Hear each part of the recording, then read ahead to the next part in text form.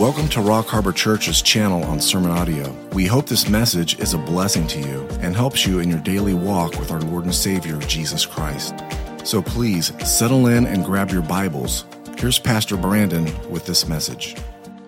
All right, let's start with the word of prayer. Father, we come before you this evening. We thank you so much for our ability to obviously come before you, to study, to be encouraged, and to know how to live in the crazy days that we're living in.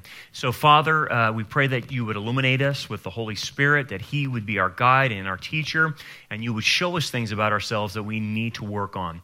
We pray in Jesus' name. Amen. Okay, so preparing for perilous times. Again, the whole theme that we're working through here is how do you and I start living or preparing to live in the crazy days in which we are in, because it's going to require extra stuff spiritually from us. And I'm going back to the scripture where Paul is using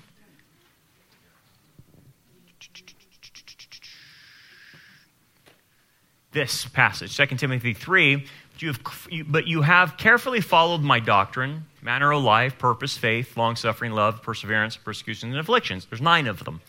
And how to deal with the times in which he was living in and now the times that we're living in the last days. So, let me get to where I want to talk about the doctrine. So, we've talked last time about the warning that people are going to fall away from doctrine. Now I want to go right into exactly what he was meaning about this. Now, when we're talking about doctrine, obviously you can go into typical studies like Christology and theology and anthropology. You can go into harmatology, all the eschatology, all these different studies of the Bible. Okay, that's what Paul's referring to, is the teachings of the Bible, which we call that theology, proper theology. Okay, and so I'm not going to sit here and teach a class on Christology or eschatology or anything like that. That's what you have to learn on your own as you're reading the Bible. You have to learn all the topics. Okay, but here's what all the topics will do. Let me summarize what going to seminary would actually do for you if you studied all the topics when you go to a seminary class after 3 years. What you're going to learn about is really 4 realities. All systematized doctrine that comes out of the Bible, whether it's Christology, eschatology, ecclesiology, any of this, all centers on 4 things. And if you understand the 4 foundational things in which theology feeds, then you will understand how you orient yourself to the reality of the Bible and the reality of God. And the 4 are here. Doctrine teaches 1, the truth about God. Doctrine teaches the truth about reality. Doctrine teaches the truth about us. And doctrine teaches the truth about others. It's that simple. And it doesn't matter if you're studying ecclesiology, you'll find those 4 in it. Eschatology, you'll find those 4 in it. Christology, you'll find the 4 in it. So this is where I want to focus in on now and start drilling down to a certain level to show you how to orientate yourself to a difficult circumstance or times that we live in. So let's talk about the truth about God, okay?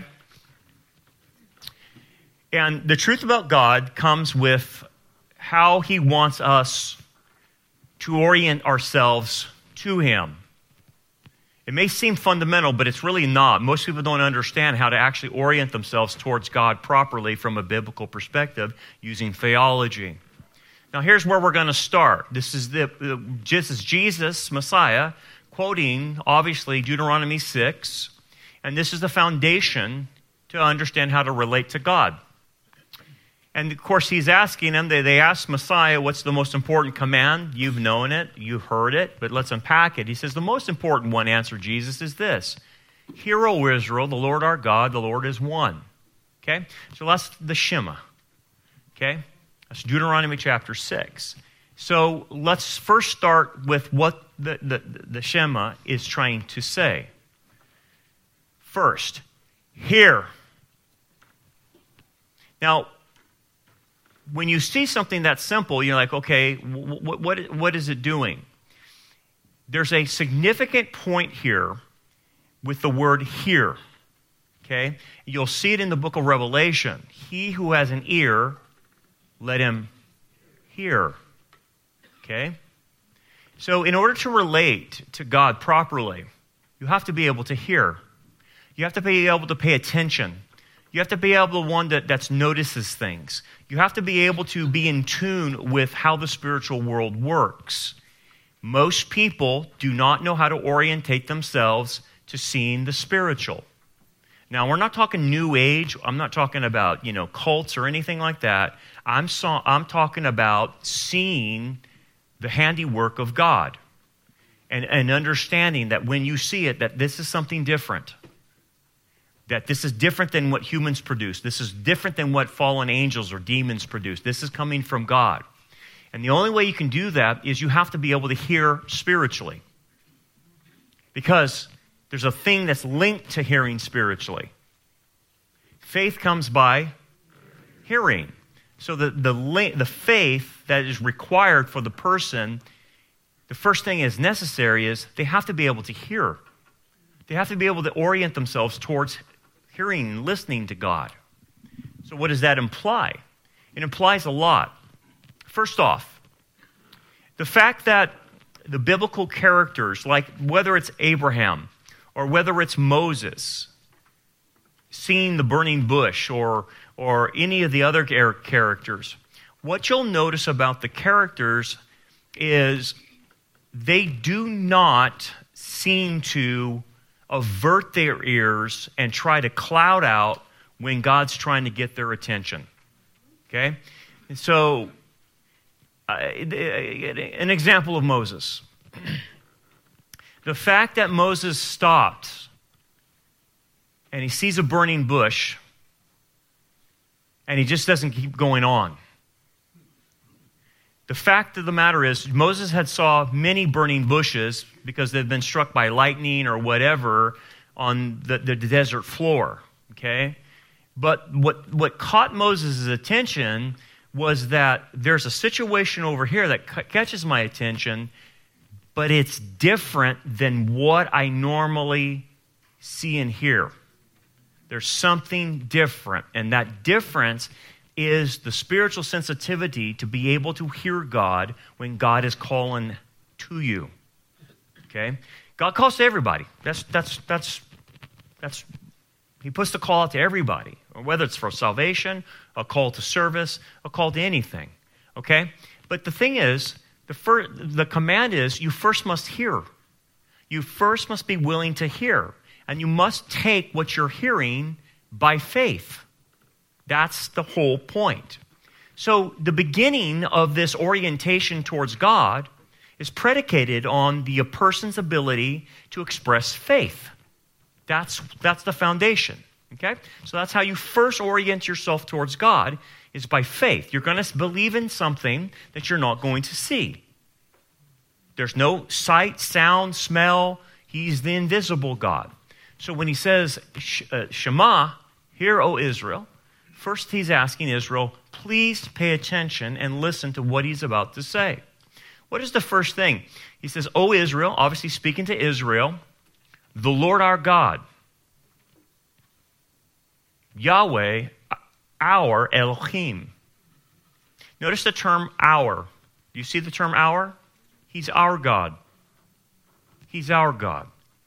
And the idea that Yahweh is used in this as a personal name of God means that God is not an impersonal God, that this God that you're supposed to listen to is a personal God that wants personal relationships with his free will creatures.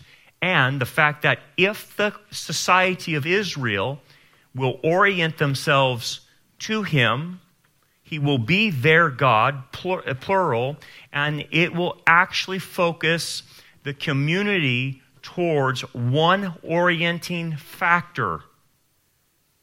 He's our God. If he is our God, then we do work together to please this God. We don't work independently.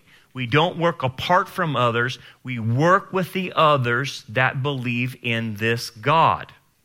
And the essence of what God is saying is not only am I a personal God, but the relationship that I want is a familial family. There are no lone rangers working without the other believers to Yahweh. So in order to relate to this God, you have to understand that he's relational, but that relational aspect will include the horizontal others as well. Now, and here's the key. Our God means that the group that follows him is oriented to the way he wants things, to the way he says things are. And that is where you actually get unity, because the group is oriented to the head, to the top of the leadership. Okay, so follow me on this. Because if you do not understand this, then you will run the risk of Satan taking you and making you an isolated Christian and not oriented towards not only Yahweh, but towards the Christian group that holds the same ideals as you're supposed to. So what's happening is, right now, as an explanation of this, Christians are doing their own thing. And then, because they do their own thing, their orientation to God is fouled up because they somehow are not listening to the same thing the group is listening to. When you have people, like for instance, at a board meeting on Monday night, saying that they can fully practice sin and call themselves a Christian. Okay? I'm not doubting salvation. I'm just doubting you can't make that statement and say, well, I'm a thieving Christian, or I'm a whatever, adulterer Christian, or I'm a murdering Christian. Those two tags don't go together. It's one thing if a person struggles as a Christian. It's another thing if I come out and I brag about my sin as my identity and then claim Christianity is attached to that. That means that the person is not oriented to the proper God. That means that that person is not oriented to the proper group.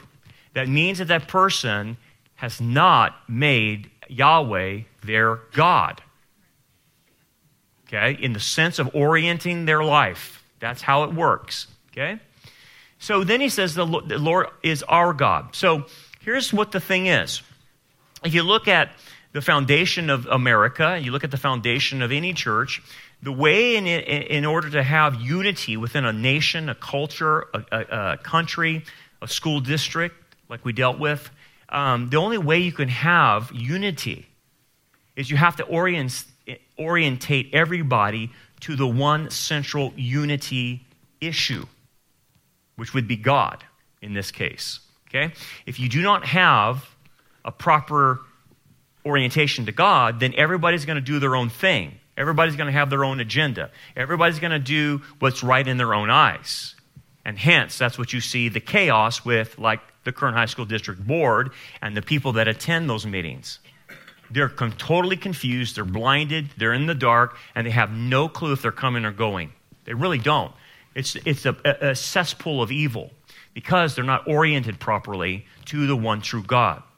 Okay, so there's no unity. You will never see unity. It will only be unity towards tribalism or unity towards a cause, but not oriented to a being like God. Okay. Then he says the Lord is one. The Lord is one. Okay? In the Hebrew, it's echod. It's where it's actually the same word we use when a man and a woman get married. They form a echod. They form a one. And it means a composite unity in Hebrew.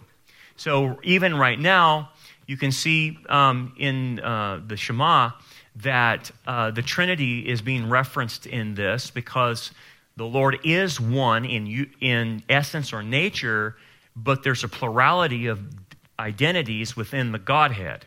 So even in the Shema, it's there in the word echod, a composite unity. But what is this idea about one? The Lord is one. Well, the basis of this is monotheism, okay? The basis of this is monotheism. And what we start realizing about monotheism is that monotheism towards the God of the Bible, obviously not like Islam or anything else, but monotheism actually is the thing that can save any country, is the thing that can save any nation, any culture, is they have to get back to monotheism. Why? Because in polytheism, you have divided loyalties to these other gods. And hence, it causes division within a nation and a culture, and it splits up the culture into tribes.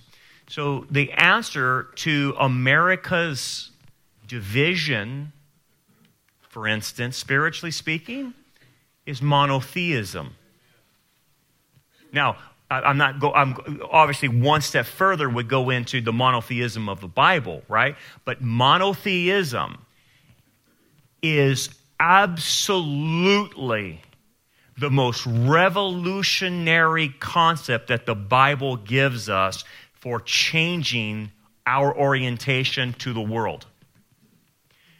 And the fact that the God of the Bible is not a part of his creation, that he created it, but he's not in it, and he's not a part of it, is absolutely dynamic in changing our relationships and how we deal with the culture and how we deal with the world and how we see the physical processes of life.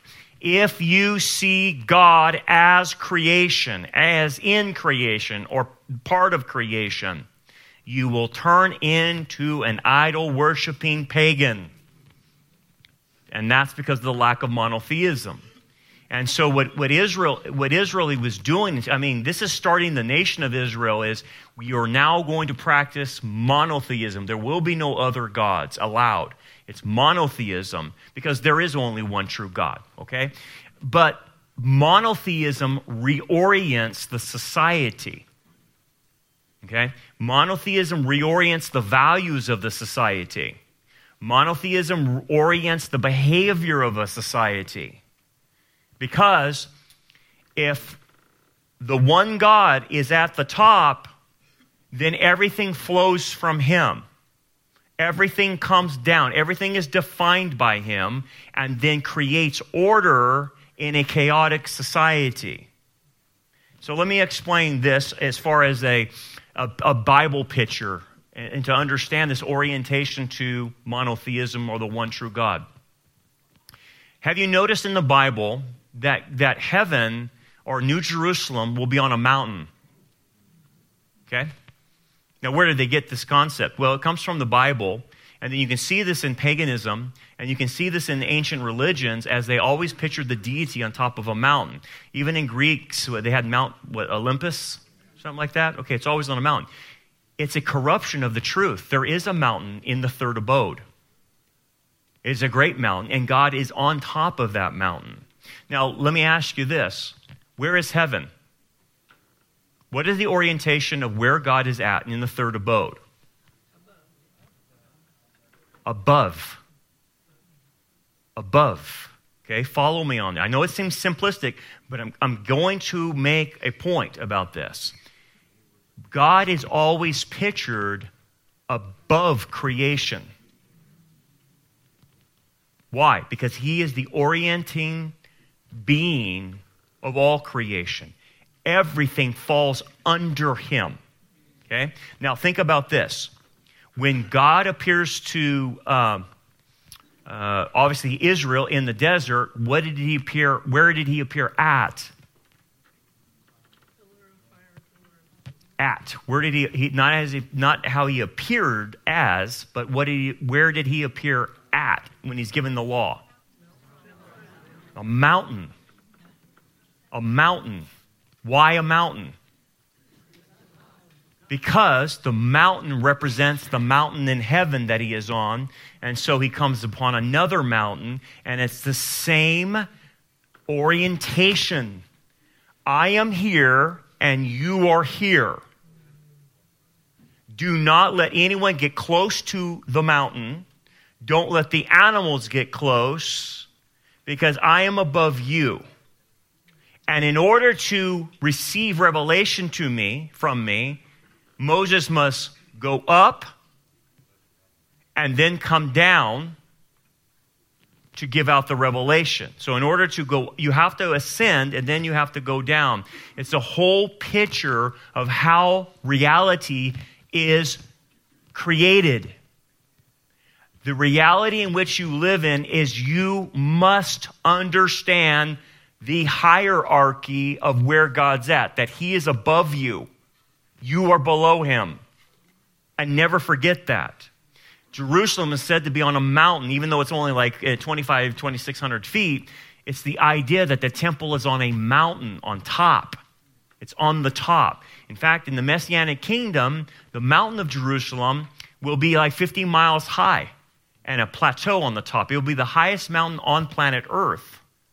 I mean, think about that. So as the imagery you can see, Jesus will sit atop of a 50-mile mountain, the highest peak on planet Earth during the Messianic reign. Why? It's the orientation. I'm above and you're not. And you're below, and therefore, since I am above, you must orient yourself correctly to me in order to properly live correctly. And if you do not, you will kill yourself. I will kill you. Because if you get close to the mountain and you try to ascend, I will kill you.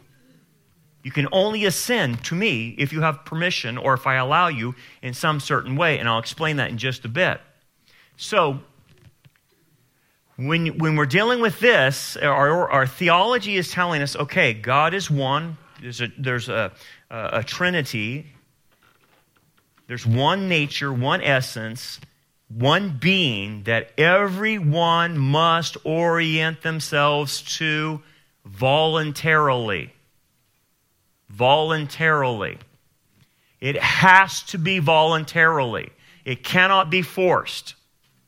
Okay? So that's another element in theology that needs to be understood. The orientation to this one true God must be voluntarily. It cannot be a gun to your head, you do this or else. It cannot be any other way. And this is why Arminianism and Calvinism is dead wrong. Because it doesn't understand proper theology and how God's trying to relate to human beings. Okay, now, we got that part settled. Now let's move into the next aspect in verse 30. Love the Lord your God with all your heart. Okay, so let's talk about love the Lord your God. Is a Jewish idiom. You have to understand when it says love the Lord, what does that mean? It's not an emotional thing.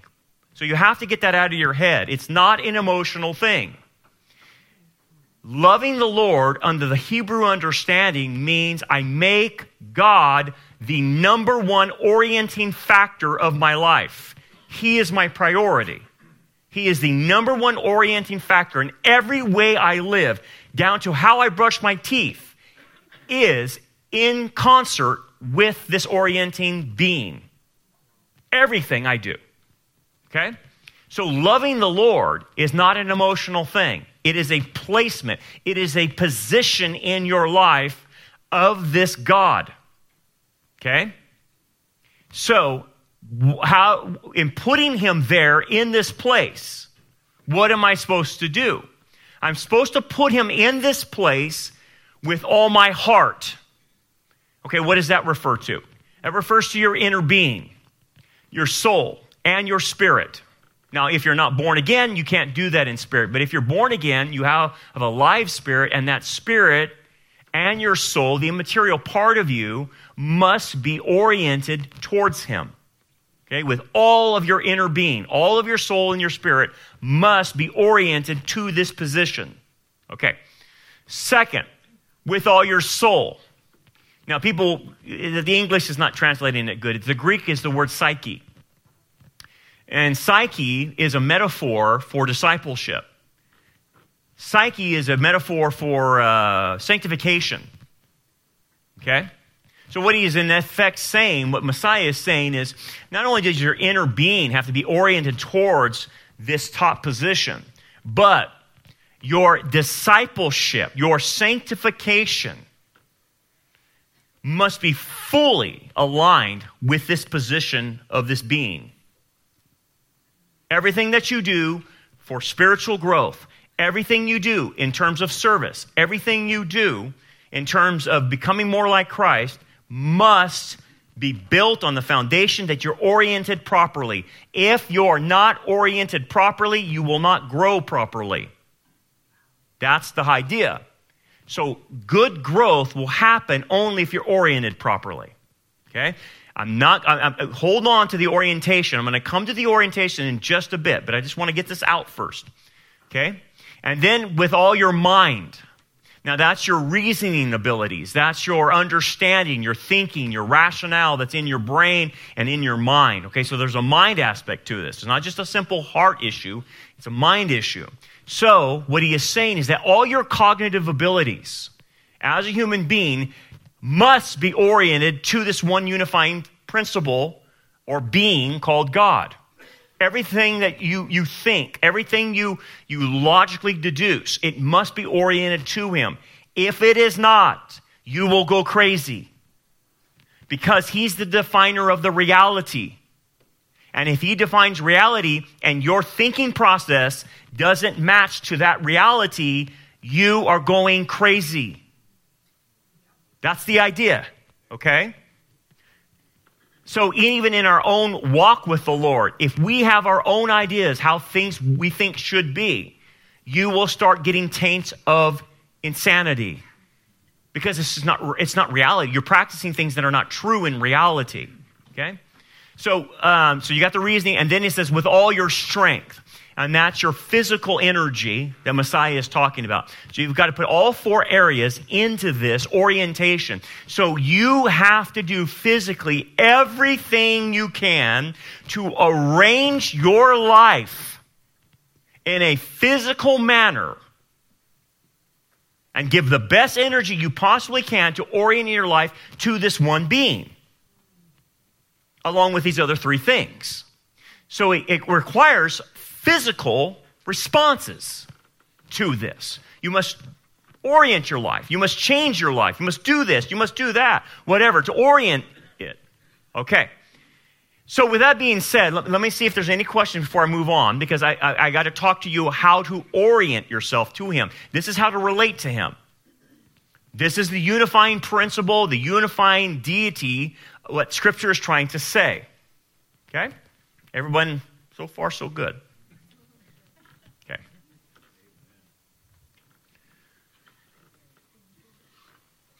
So Yahweh is one. We talked about that. Your life has to be oriented to him. He's the top. And that's why the visual. Okay. Here's where I want to go.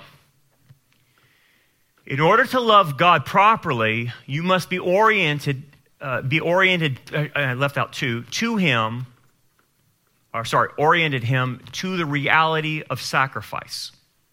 And there's no other way to relate to him other than through sacrifice. Okay, so I want you to let that sink in. So Messiah is saying you must love the Lord your God with your heart, your soul, right? Your mind, your strength. In order to put him in that position at the top of my life, the only way I can put him at that position is I must be willing to sacrifice and have a sacrificial orientation to him in order to do that. So now I'm going one step further and explaining how you love God properly. You must only approach God through sacrifice. There is no other way to orientate yourself to him. Without sacrifice, you can't orient to him. There's no way. Because the orientation, what the theology is teaching us, is that in our own foundation of relationship, we are seriously messed up. We call it the sin nature.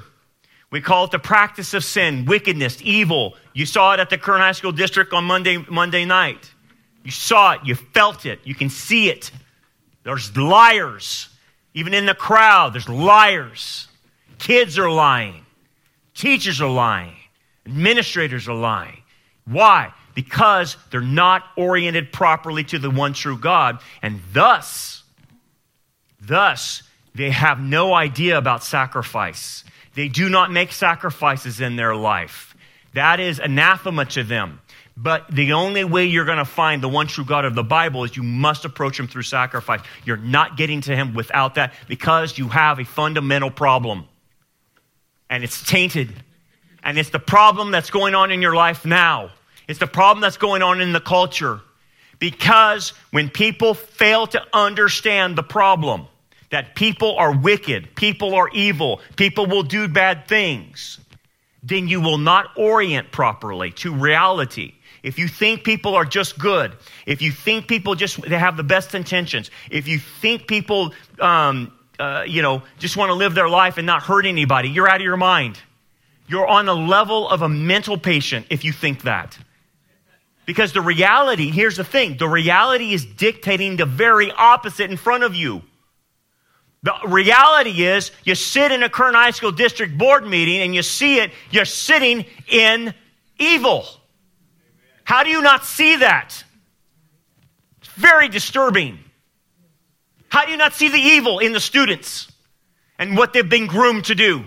How do you not see the evil in the teachers who they think it's their job to groom kids? How do you not see that? And if you don't see that, you're out of reality. And how do you talk to someone that's not in reality anymore? You can't because they're crazy. Right? They're just crazy. And I'm not trying to be derogatory at all.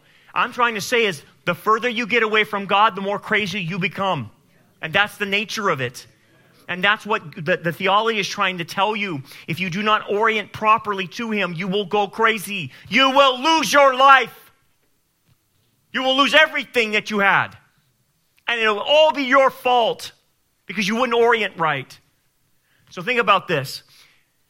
I have to then understand that this one true monotheistic God, this Trinity, that there's a problem with me. I just can't go up to him. I just can't approach him. I can't go to the mountain. If anyone comes to the mountain, they will die. Do not let them put barriers around the mountain, Moses. Anyone comes, they die. So there's something fundamentally wrong. So I must then sacrifice. So I acknowledge the problem in the relationship that I have with this one true God. And here's what I have to be willing to do. In order to get to him through sacrifice, in order to know him, in order to fellowship with him, I must be willing to give up the most precious thing I value in life in order to have that relationship. If not, you're not coming. I have to give up that which I value most in this life in order to put him at the top. And if you will not give up that which is most precious and valuable to you, then you will never, ever orient yourself properly to him. He will never be number one. In order for him to be number one, I have to give up the most precious thing to me. And what is your most precious thing? Your life. That's the most precious thing you have, is your life. It's the value in which God gave you it. And here's what he's saying. Do you want to save your life? And everyone would say, yes. You must die then. Because in order for you to get life, we have a problem. And you must die to the very thing you're trying to protect. And unless you're willing to die to that life, you're never going to see it. And here's the thing. If you don't voluntarily give it up to me, he is saying, then one day I will take it from you. Forcibly. I'm asking you to lay it down now for me. Voluntarily. And if you do, I promise you will receive life. For out of death comes life. Oh. Now you see the problem, don't you? People do not want to give up their lives for him. Okay? He has showed us the example and provided salvation by dying for us. Right? That's the idea, right? And he saved those who come to him, but in order to be saved, you must die. You must die to yourself and your pride and all of that. You must be humble. You must be willing to accept his sacrifice on your behalf, right? That's how it works. That's the orientation. And so he even provides the sacrifice for you. You don't have to die for yourself. My son will die for you and pay your sins. But you at least have to orient yourself in the terms of sacrifice. Accept my son as sacrifice for your life. And if you do that, then you can orient properly. But you have to realize that most people are not willing to do that. Why? It's not. They see Jesus and they understand. Oh, he died for my sins, and it's not connecting because they don't realize what that means for them, or maybe they do and they don't want to give it up. Maybe that's the problem, and so they're unwilling to sacrifice. Now, here's the other thing: once you get into this orientation with this God, through the sacrifice of his son, then the very thing that he asks you to do is to die more. And so your relationship to him is one of death. And so this is the concept of denying yourself, taking up your cross, being persecuted. I mean, you're losing parts of yourself as you become more like him. Now, let me bring an example of this to you. Fasting. And I'm not talking about fasting for losing weight, okay? I'm talking about spiritual fasting. What is the concept of fasting for? To get God's attention? What is it? At the very core of fasting, it is a sacrifice to him. Because as I go several days without eating, my body then starts consuming its own flesh. And the bad parts of my flesh are the first ones to die. You catching this? So in order to orient myself properly to God, I must be willing to actually start dying. That's what fasting is. It's the beginning of death. Now you arrest it and you start eating again, but what is it? That's the purpose, is I'm learning to die.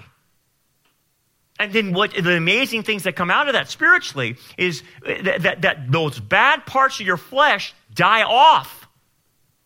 They die off, and then you have clarity, and you have focus, and you have understanding, and it does amazing things for you physiologically. But it's more than that. It's a spiritual sacrifice. I'm willing to die to get closer to him. I'm willing to sacrifice to get information from him that I need. And so I must die. So here's the thing. Messiah will say it.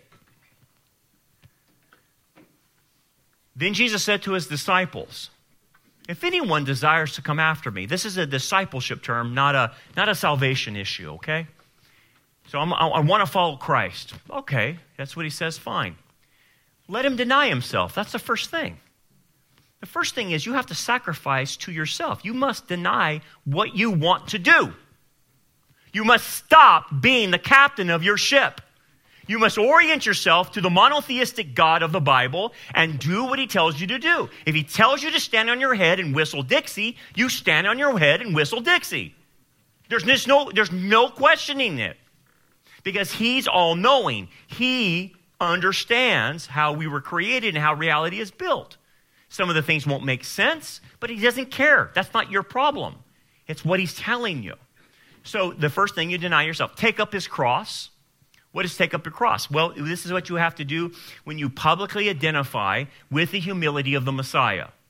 Taking up the cross. Taking up the cross was a Jewish idiom even before Jesus went to the cross. It's the idea of shame. That you have to be willing to take on the shame in which this world will give you, being related to this one true God. Because anyone that's related to him and orients their life towards him, the others that don't orient themselves will hate them, will come against them, call them names, lying, do all kinds of foul things to them. So taking up the cross means I'm willing to bear the shame of identifying with this one true God publicly and the cost that it gives me. And then he says, and follow me. And the idea then is the only path that you can follow, the narrow way, which you're already on if you're saved, you're on the narrow path, and this is the path you walk with God in the cool of the evening. And in order to do that, the path, every time you take a step, it's a path of sacrifice. And you sacrifice every step of the way. If you're not willing to sacrifice, you're not walking. Because in every step, number one, you must sacrifice your ability to know anything. Because like I said on Sunday, you must trust him by faith that one step is ahead and that's all you get. You don't get any information other than that. So I must sacrifice knowledge that I don't have the ability to know what's coming ahead. He does, and I have to trust him for that. So that's sacrifice. I have to sacrifice in knowing, okay, he wants me to do this, but I don't know the enemies that are involved here. There will be, but you take a risk.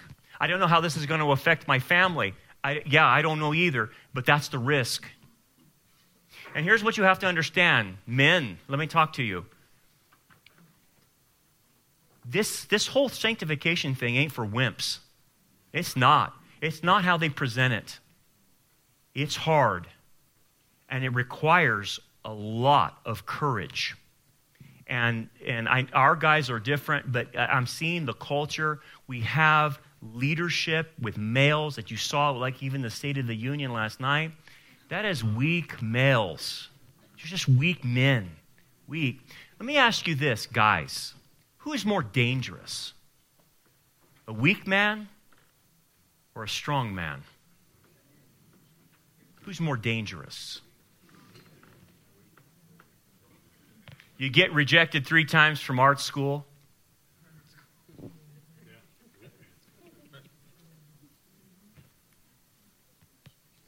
Who's more dangerous? It's the weak man. The weak man is Hitler, who gets rejected from art school. They're always looking to settle the score, always carrying resentment with them, always embittered, always angry, always trying to make a point, always trying to get their will accomplished and their agenda accomplished, like I saw on Monday night, even with little high school kids even doing it.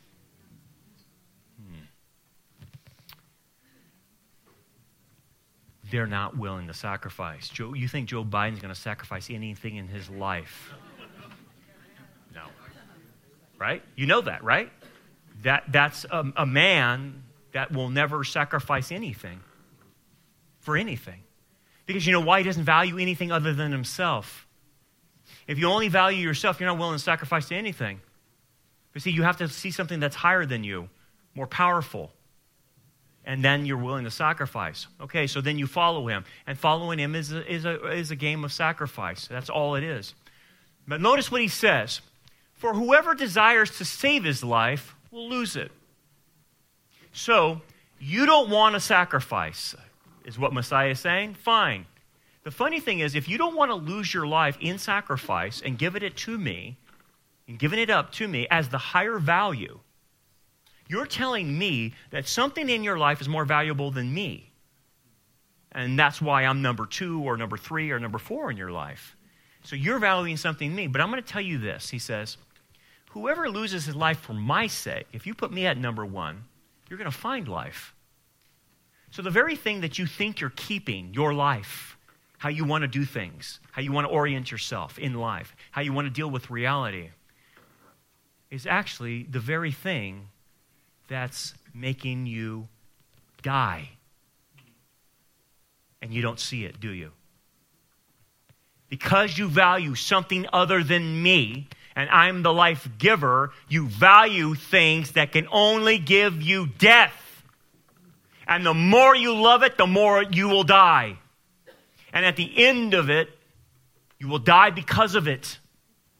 And the idea spiritually, from a metaphysical or an illustration that he's using is, if you just give it up, your life, you will find life from me and how life is supposed to be oriented and how you're actually supposed to live what we call the abundant life, which no one hardly finds. But you got to be willing to give up what you want. You got to be willing to do that. Then he says, verse 26, for what profit is it to a man if he gains the whole world and loses his own soul? Now, this passage is the most misused passage in the Bible because people use it for evangelism. It's not for evangelism. It's clearly in the context of discipleship. He's talking to believers. In fact, the context is he's talking to the disciples themselves who are believers. So this is not a salvation passage. So what is he talking about, losing your own soul? It's the same Greek word psyche. It's the same word I showed you early on. You must love the Lord with all your heart and psyche. Okay? Your spiritual life, your abundant life. Okay? So when he says, what is it profit to a man if he gains the whole world and loses his own psyche? The psyche, the spiritual life. So you orient your life away from this one God, and you orient it to these other things that you think is giving you life. Riches, promotions, fame, positions, all this whatever, power, right? All those kinds of things. And he says, but what's the point if you lose your spiritual life? You won't have a spiritual life. It'll be dead. So yeah, you'll be a Christian, but that's about it. And you saw plenty of people that claim to be Christian on Monday night, but there's no life. There's no life because they don't orient themselves properly. There's no life. So you can play the game, call yourself whatever you want to call yourself, but at the end he's saying, why do you want to gain the whole world and lose your whole spiritual life? That's what he's saying. You'll lose your spiritual life. Or what will a man give in exchange for his soul? He's saying, what is it possible in your life and my life that is so important to you that you won't let go? That prevents you from making Jesus number one, making God number one, and following his rules. Now, how do I know if I've made God the priority? How do I know if I have put him at the top and I'm oriented properly? How would I know? What would be the check on me? There would be a test. Not of salvation, right? Because we're not talking about salvation. Salvation is a free gift by faith, okay? But if I'm a believer here and I want to know, am I oriented properly to this one true God of the Bible, in whom I say I worship, and who I say I serve, and I say I put him number one? How will I know if I'm oriented properly? If you love me, then keep my commandments. That's the test. Do you obey? Simple. So if the orientation of our life is to put God first, love God, then the proof would be it filters out in my life in obedience. So when you see someone on a Monday night at a Kern High School District Board and they say they're a Christian, but they practice sin, what are they telling you? I don't love him. In fact, I love myself, and I'm doing what I want to do. And they don't see it. They don't see it that way. But the Bible, that's what Jesus is saying. You're giving something in exchange for your own soul. So you're willing to die on the transgender issue, are you? You're willing to die on the LGBT issue, are you? It will be the very thing that kills you one day. Because Jesus can give you life if you're willing to die to that nonsense, and he will give you a reorientation to what real life is, and real sexuality is, and real male and female is. That's what he can do, and he can turn everything around for you. But you've got to sacrifice, and I just don't know if too many people want to sacrifice. For the Son of Man will come in the glory of his Father with the angels. And then he will reward each according to his works. Now, wait a second. Now we really have a definitive thing here where he's saying, this is not about salvation. This is about rewards. Oh, rewards, yes. Then he will reward each one who did what? Who will he reward in the passage? What is he saying? I'm going to reward those believers who were willing to sacrifice in their life for me.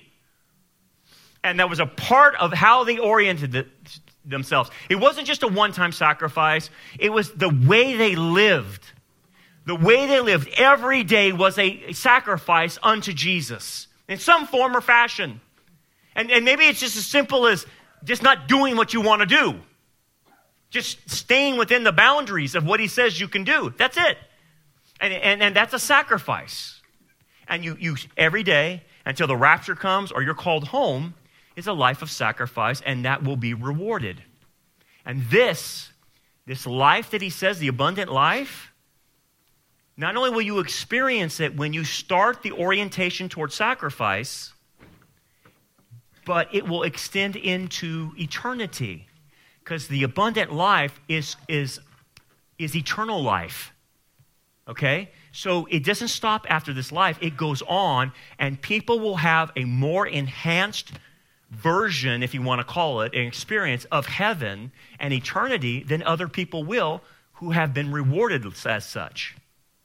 So their experience of heaven is much different, right?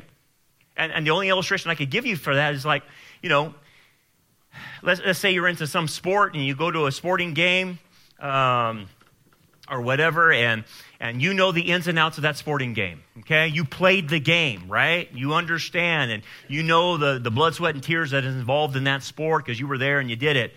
So when you watch that game, you see it differently than just a simple spectator, don't you? A simple spectator is eating a hot dog and popcorn, and they're having a good time because they're there, no doubt. But it's really enhanced because you played the game, you were there, you actually can see the strategy that no one else can see. You can see this move that's happening with a coach. You can see why they're doing this shift in the infield. You can see why they're putting that batter up to that pitcher, and you know how to gauge the count. Most people can't do that. They sit there and they have a hot dog and they have a good time at the ball game. But when I go, I see a whole different ball game.